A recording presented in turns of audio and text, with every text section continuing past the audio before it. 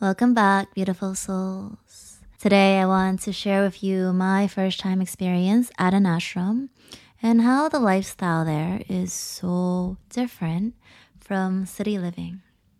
After going through my awakening experience that I spoke about in the previous episode, somehow I decided to travel alone for a holiday and escape the winter blues.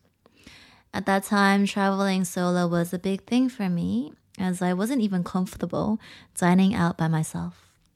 For quite a long time already, I had a consistent practice in yoga asanas, which are the postures or the physical aspect of yoga. So I thought, why not find a nice beach resort somewhere so that I can relax, catch a tan, and also keep my regular yoga routine. Up until then, my practice was quite the typical modern style of yoga. I enjoy flowing through vinyasa classes with lots of chaturangas or yoga push-ups. I love attending teachers' classes who had the latest hits on their playlists. I always wanted to do as many postures as possible within a 1 hour practice. My ego was constantly pushing me to master all the inversions and the crazy advanced postures. Whenever possible, I would choose a mat by the mirror so I could check out my posture and the alignment during the practice.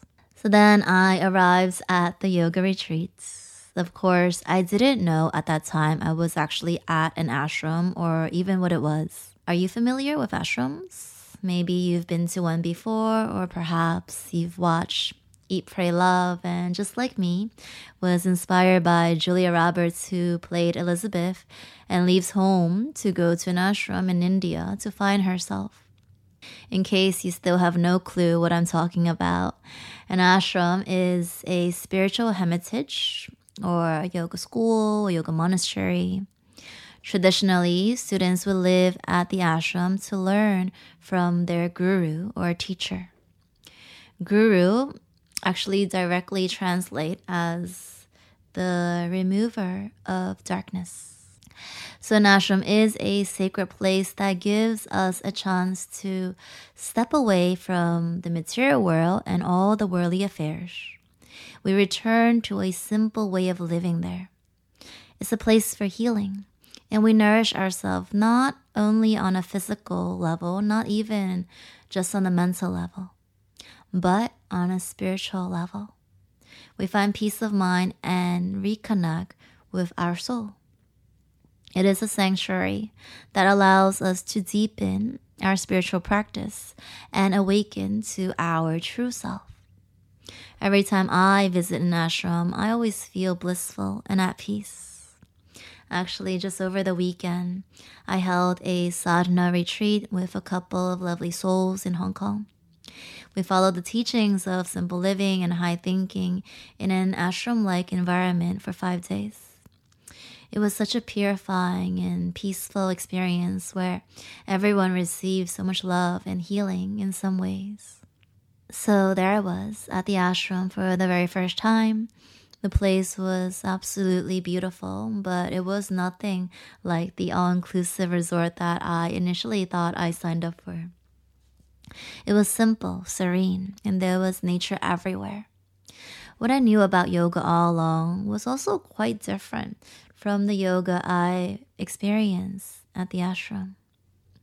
On the first day after settling in, I attended a 2-hour outdoor yoga class, which was held on a wooden deck facing the Atlantic Ocean.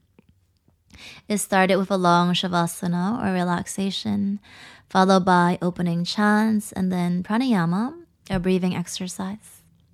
After 30-40 minutes or so, we finally got into some movements. We practiced a few rounds of the classical Surya Namaskar or sun salutations. After that, there were just about 12 poses, tons of resting pose in between, and that was pretty much it.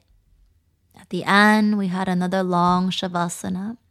The teacher interestingly revealed to us that it translates as corpse pose or dead body pose. When we return from shavasana, we open our eyes and we are newly born into this vibrant world once again. To end the practice, there was a closing chant. Surprisingly, there was no music in the class, just chanting and the sound of the ocean waves.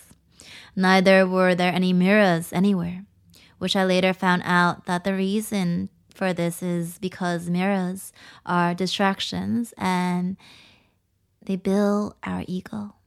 Whereas the practice of yoga is really an internal practice, inner work that removes our ego.